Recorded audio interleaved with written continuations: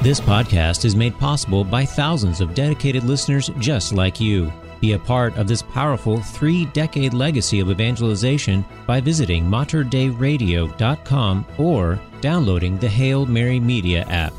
And thank you for joining us on the bridge between your faith and everyday life. The Holy Spirit continues to set hearts on fire with the love of Christ and inspire people to bring the good news to a world that is aching to hear it. Welcome to Blazing the Trail, a weekly show dedicated to the church's mission of evangelization. Now, here's your guide on this grand adventure, Catholic singer, songwriter, author, and speaker, Miriam Marston. And welcome back to Blazing the Trail here on Mater Dei Radio. My name is Miriam Marston, and it's great to be with you each week as we take a closer look at what God is doing in our world today. And He is most definitely at work. And in this episode, we see Him at work in Nashville, Tennessee, as my guest, Joan Watson, will attest to. Joan is a speaker and writer based in Nashville. And as you'll learn in our interview, much of Joan's ministry is inspired by her favorite scripture verses, which can be found in the first chapter of 1 John. She quotes part of it briefly in our conversation, but it's worth taking a few moments to pause and really take in these verses because I really do think they provide a beautiful summary and description of evangelization. So here are those verses. What was from the beginning, what we have heard, what we have seen with our eyes, what we looked upon and touched with our hands concerns the word of life. For the life was made visible. We have seen it and testify to it, and proclaim to you the eternal life that was with the Father and was made visible to us. What we have seen and heard we proclaim now to you, so that you too may have fellowship with us. For our fellowship is with the Father and with His Son, Jesus Christ. We are writing this so that our joy may be complete. Again, that's from the first chapter of 1 John. And if you've ever wondered what evangelization is about, this is a perfect place to start. It is about proclaiming to others what has been made known and visible to us. And you might argue, well, that's all fine and good for the people who spent time with Jesus during His earthly ministry and in the days following His resurrection, but that time is over. We can't proclaim this truth in the same way. It's just different now on the other side of the ascension. But that's where we need to be constantly reminded that it precisely isn't different now. We can experience the same Jesus who walked this earth 2,000 years ago. He comes to us in the real presence of Holy Communion. He comes to us in the person of the Holy Spirit, the advocate that Jesus promised would come after He ascended to the Father, so that we may be guided in all things. When she talks about Lectio Divina, Joan makes a reference to Pope Benedict XVI and his thoughts on Scripture, so I thought I would share a few words from him before going into the interview. In a 2006 address, Pope Benedict XVI said, "My dear young friends, meditate often on the Word of God and allow the Holy Spirit to be your teacher. You will then discover that God's way of thinking is not the same as that of humankind's. You will find yourselves led to contemplate the real God and to read the events of history through His eyes. You will savor in fullness the joy that is born of truth. I urge you to become familiar with the Bible and to have it at hand so that it can be your compass, pointing out the road to follow. By reading it, you will learn to know Christ. A time-honored way to study and savor the Word of God is Lectio Divina, which constitutes a real and veritable spiritual journey marked out in stages. After the Lectio, which consists of reading and rereading a passage from sacred scripture and taking in the main elements, we proceed to Meditatio. This is a moment of interior reflection in which the soul turns to God and tries to understand what His Word is saying to us today. Then comes Oratio, in which we linger to talk with God directly. Finally, we come to Contemplatio. This helps us to keep our hearts attentive to the presence of Christ, whose word is a lamp shining in a dark place until the day dawns and the morning star rises in your hearts. To build your life on Christ, to accept the word with joy and put its teachings into practice, this should be your program. There is an urgent need for the emergence of a new generation of apostles anchored firmly in the word of Christ, capable of responding to the challenges of our time, and prepared to spread the gospel far and wide. It is this that the Lord asks of you. It is to this that the church invites you. And it is this that the world, even though it may not be aware of it, expects of you. Again, that's from Pope Benedict XVI and some of his reflections on the importance of studying and meditating on the scriptures. And now we turn to Joan's story and work as she's striving to do her part to help adults come to know and love Jesus Christ so that they can pass that love along to the next generation. I'm delighted to welcome Joan Watson to the show today. Joan is a Catholic speaker and author based in Nashville, Tennessee, but she travels all over for her ministry. Joan, it's really great to have you on today. How are you? I am doing well. Thank you for having me on. Well, it's a joy to have this chance to connect with you and hear about a little bit about your story and your current work in the vineyard of the Lord. But Joan, walk us first through some of the earlier years. Where did you grow up? And was the faith something that was already in your environment growing up? And do you remember being evangelized yourself along the way? Well, I am a cradle Catholic. So born and raised in the church, baptized a month after I was born. And I was very, very blessed to come from a very Catholic family. So my parents have been married for, 47, 48 years, are still both practicing the faith. We went to Mass every Sunday as a family. We prayed every day as a family. My brother and sister, they're both married with kids. My other sister is a Dominican sister here in Nashville, Tennessee. So all my family is still practicing the faith, which to have parents still married to each other and siblings practicing the faith and nieces and nephews practicing the faith is very, very rare. So I do not take any of that for granted. So yes, growing up, faith was a huge part of our lives. I wouldn't say we were praying the rosary every night as a family, or, we weren't kneeling on broken glass and doing bread and water penances or anything, right? Sure. It was just a very natural part of growing up, very ordinary part of growing up. And so I think that's one of the reasons we all still kind of remained in the faith. That's beautiful. And where were you growing up at this time? So I grew up in Indiana. Lafayette, Indiana. And my parents are still there. All of my siblings have scattered, but that was home until I went to college. And I did undergrad studies at Christendom College in Front Royal, Virginia, and then grad studies at Steubenville, at Franciscan University of Steubenville, partly because I didn't want to go get a job. I just wanted to keep learning about the faith. So I went to Catholic schools from pre-K to my master's. Oh, wow. That's wonderful. Yeah. And so it's clear the faith was taking root pretty early on within the context of the home. Were you plugged into a local parish community as well? Yes. So we had a beautiful parish growing up. And I didn't realize how unusual it was until now when I tell stories about it. And people are like, this is your parish? Wow. Just very alive in adult education, very alive in vocations. We had a pretty good youth group, and a lot of the people in my youth group went on to seminary and religious life.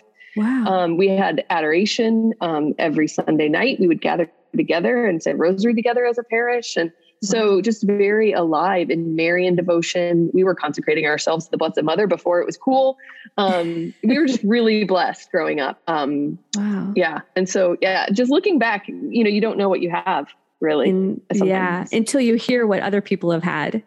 Yeah, for sure. Yes. For sure. I know I myself have the experience of being part of a really sleepy parish, and when I hear stories and it is what it is, and it might be different now because that was a number of years ago, but it's so wonderful to hear of these vibrant, thriving parishes that are producing vocations of all kinds. And I always want to know what's the secret sauce, like what happened at that parish. Yeah. And you mentioned a few things. You mentioned Eucharistic adoration. You mentioned Marian devotion.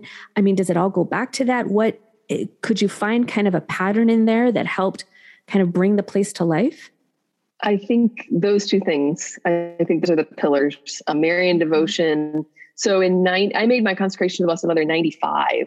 I was sixth or seventh grade. I mean, I didn't know what I was doing, but everybody was doing it. And I look at how God blessed that.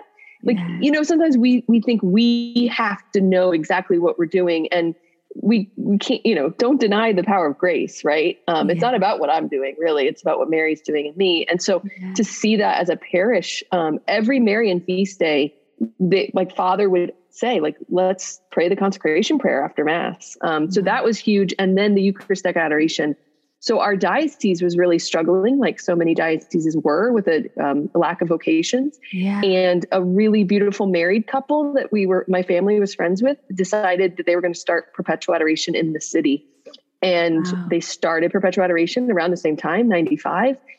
Just this married couple that was just, we all know them, right? Just alive in the Lord. And they started Eucharistic adoration that continues in that diocese today. And we saw an explosion of religious vocations after that began. And then our parish had adoration once a week. We had First Friday adoration as well. And you just saw, young people being introduced to Christ and having a personal relationship with Christ through that. Yeah. And I think we have to attribute that. The holy families, holy marriages, you'd have people getting engaged in front of the Eucharist. It was just, an explosion because we gave ourselves to Christ and the Eucharist and the Blessed Mother.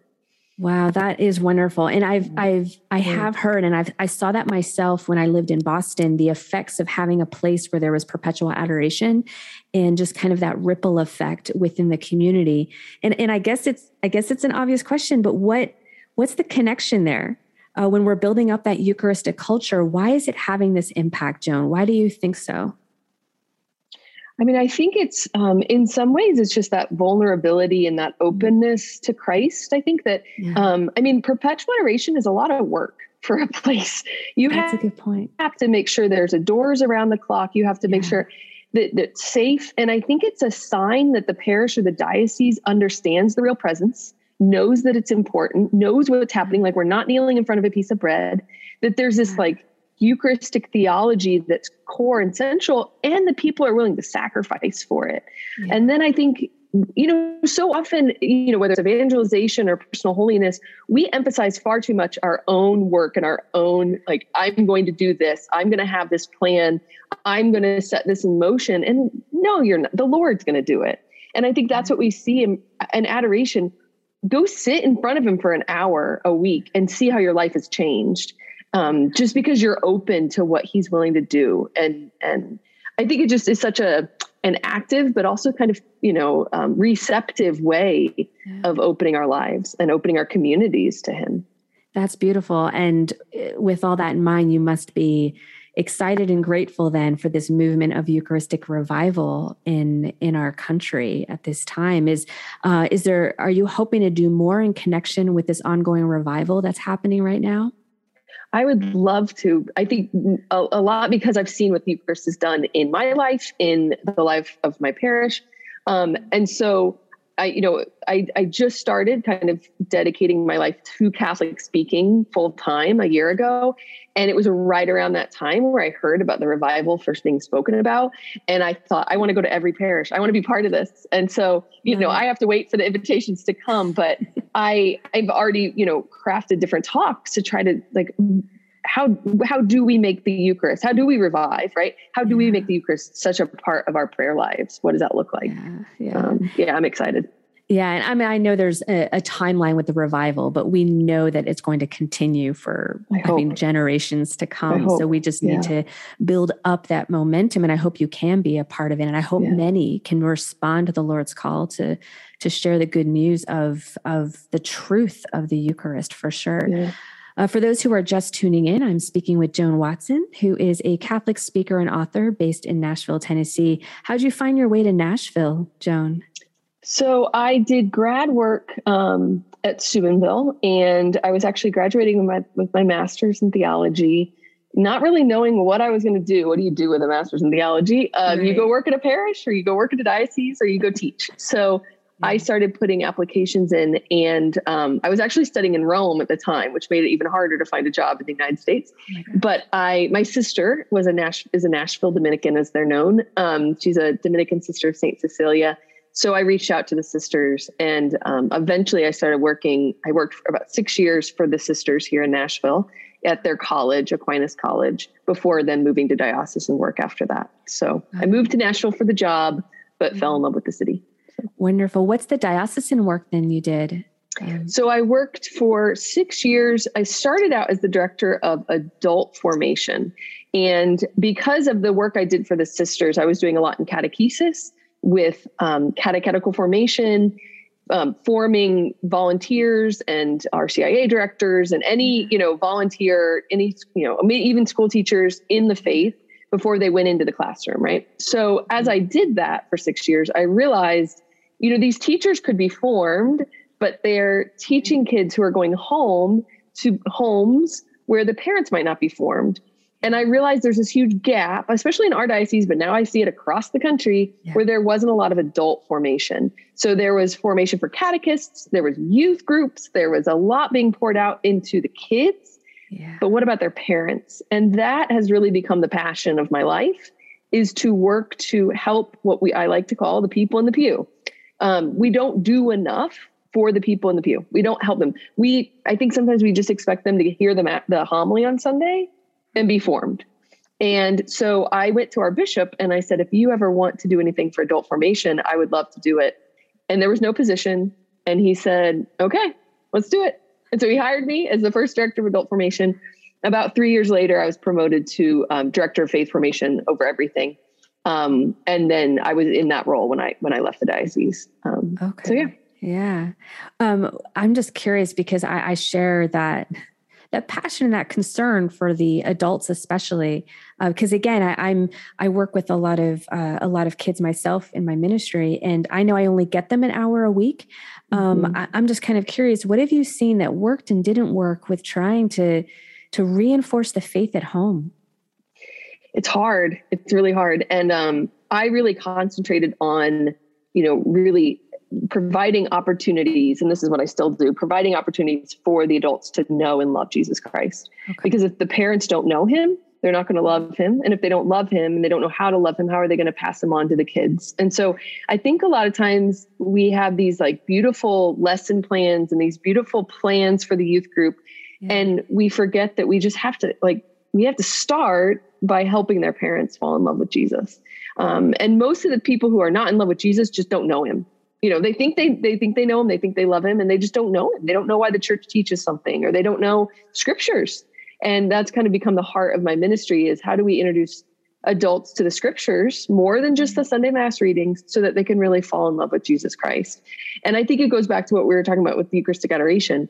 I no longer work at the diocese, but I used to say, nothing I did would compare to simply opening perpetual adoration chapels in the diocese. No capital campaign, no vocation campaign. You open perpetual adoration chapels in the diocese, and then see in 5 years what you're doing. And I think so often we have these grand plans, and we're not listening to what the Lord really just wants to do in our hearts. But that's kind of a soapbox of mine. That's all right. Well, speaking of plans, and I know you. Offline, we were talking about your love of scripture study, I think, and how you had some plans of your own. And I'm curious, can you share with us how you might be moving forward with some plans to help people open up and meet Jesus in the scriptures?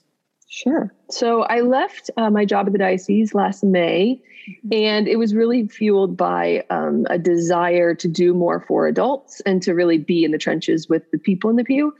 And so I kind of just, threw caution to the wind and went out on my own as a freelance writer and then a speaker. And so I'll travel around the country doing parish missions, women's retreats, and I am working on a number of Bible studies.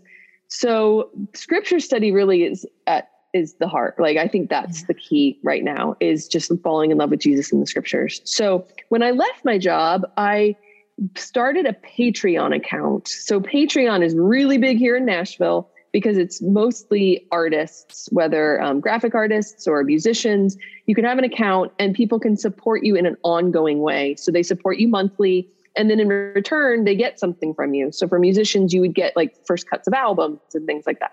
Yeah. I kind of turned it on its head and made Patreon a service of evangelization, saying, if you become my patron, like the patrons of the arts, you can be a patron of evangelization. You can support me as I'm in this ministry, in between spot, and I'll do monthly Bible studies online. And so I started doing that. I have a core group of patrons, and I was doing monthly Bible studies. So they get to vote on what we talk about. And then once a month, we do an hour-long study on whatever they want to cover. I also did some Lent and Advent Bible studies free for everyone. And those were multi-week studies. And they're all on YouTube. And we just kind of came together as a digital community and looked at scripture. And what I was surprised by, and I shouldn't have been, what I was surprised by was this community that sprung up of Catholics hungering to know more about the Word of God, knowing that the Sunday homily wasn't enough. They wanted more. They wanted the background. They wanted, what this Greek word means. They want the historical context. They were starving, and they were starving for the community of others. I had this one woman who would log on from New Zealand. She would log on in New Zealand in the morning to watch my studies live in the evenings because she didn't have a community there. She didn't have a place to go and learn more. And so out of that has come this community. I call it Living 1 John 1, which is one of my favorite scripture verses. And this community is online, and it's the same. You have a membership. There's a whole free tier. And so you can just join the community and get to know other Catholics and have questions and discussions. But then there's also a membership where you get monthly Bible studies. There's a book club. There's things that you can have, kind of the fellowship, which 1 John 1 talks about, the fellowship with other Christians while we're studying the Word of God and then proclaiming it to others. So there will also be courses where we look at, what does it look like to interpret scripture? How does the church read scripture differently?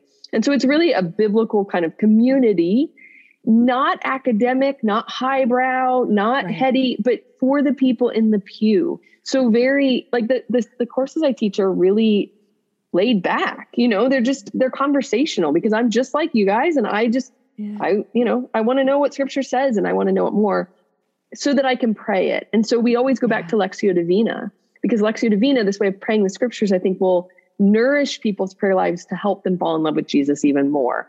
Pope Benedict said that Lectio Divina, if it was practiced regularly, would lead to a new springtime in the church. And so I was really struck when I read that, because we don't hear Lectio Divina really talked about, but it's a way of praying the scriptures. And so all of my knowledge of the scripture should always be leading me to praying the scriptures and knowing Jesus Christ. Beautiful. So, I thanks for sharing. I want to ask, what's 1 John 1? What's the verse? So 1 John 1, you'd think I have it memorized. 1 John 1 is when he talks about what I've received, what I've touched, what I've experienced. Yeah. I now hand on to you, that we may testify to the word of life, proclaim it, and that we may have fellowship together and with the Trinity, so that our joy may be complete. So there's all this beautiful, it's like this long run-on sentence, but it's this beautiful idea that what John the Evangelist saw, experienced, he ate with him, he laughed with him, he walked with him. He now wants to share that relationship, so that knowledge of Jesus and knowledge of what the church teaches and knowledge of God isn't just a head knowledge, but it's this experience of Jesus that gives us joy that we want to then hand on. So often we just study scripture kind of flatly, like, oh, what's this word mean? What was Jesus? What was the context, right? Instead of studying it within this relationship that Jesus wants to reveal himself to us as a friend.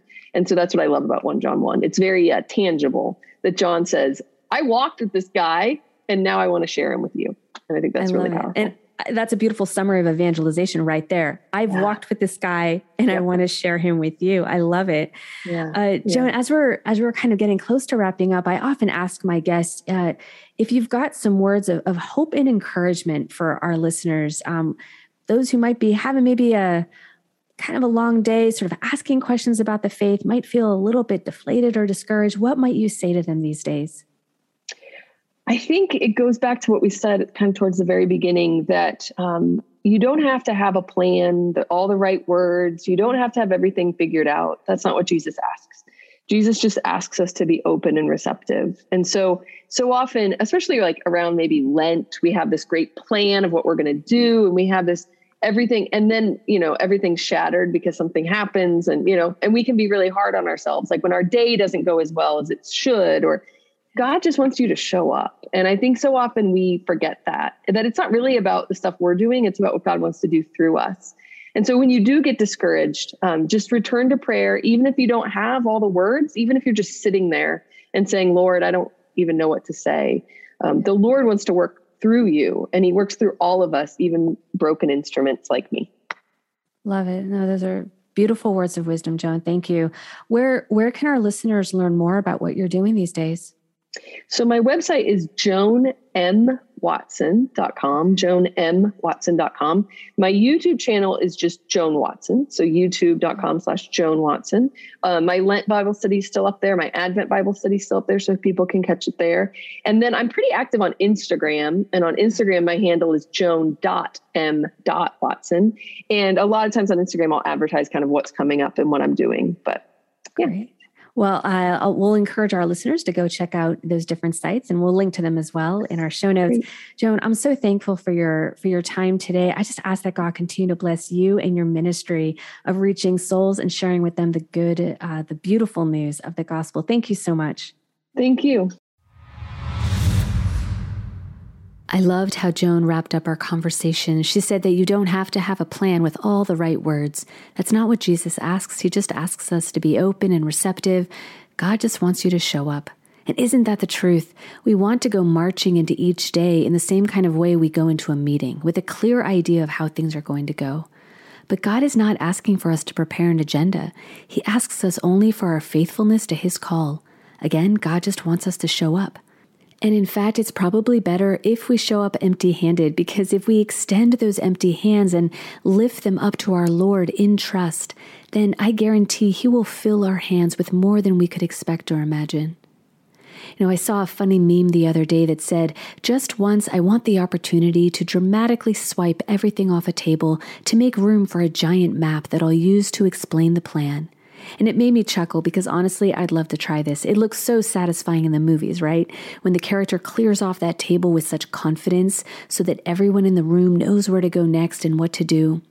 But in the spiritual life, that's kind of what God wants to do with us.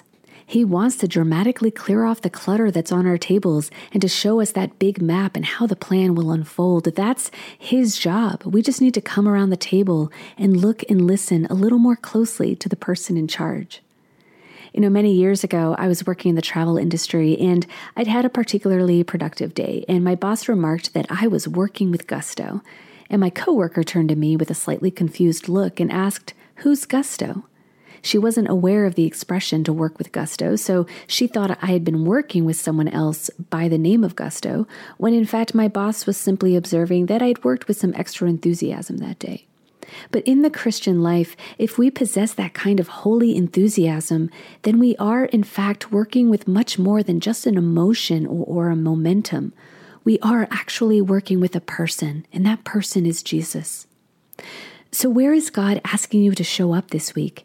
And are you ready to work with the person of Jesus so that you can bring even just a little more light and joy into the world? That's my challenge and my prayer for you all this week. Show up with faith and be ready to let go and trust. Thank you so much for tuning in. Again, my name is Miriam Marston, and I hope you can join me next time as we continue to blaze a trail of faith, hope, and love here in the Pacific Northwest. Until then, stay close to Christ. God bless you all. You've been listening to Blazing the Trail, a weekly show dedicated to the church's mission of evangelization. For more information on Miriam Marston and her work, plus an archive of our past shows, visit us online at materdeiradio.com or download the Hail Mary Media app. Blazing the Trail is produced at the studios of Mater Dei Radio in Portland, Oregon.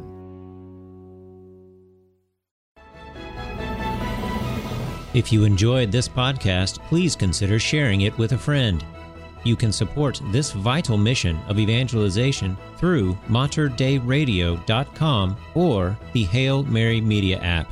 And thank you for helping us lead souls to Jesus through the Blessed Virgin Mary.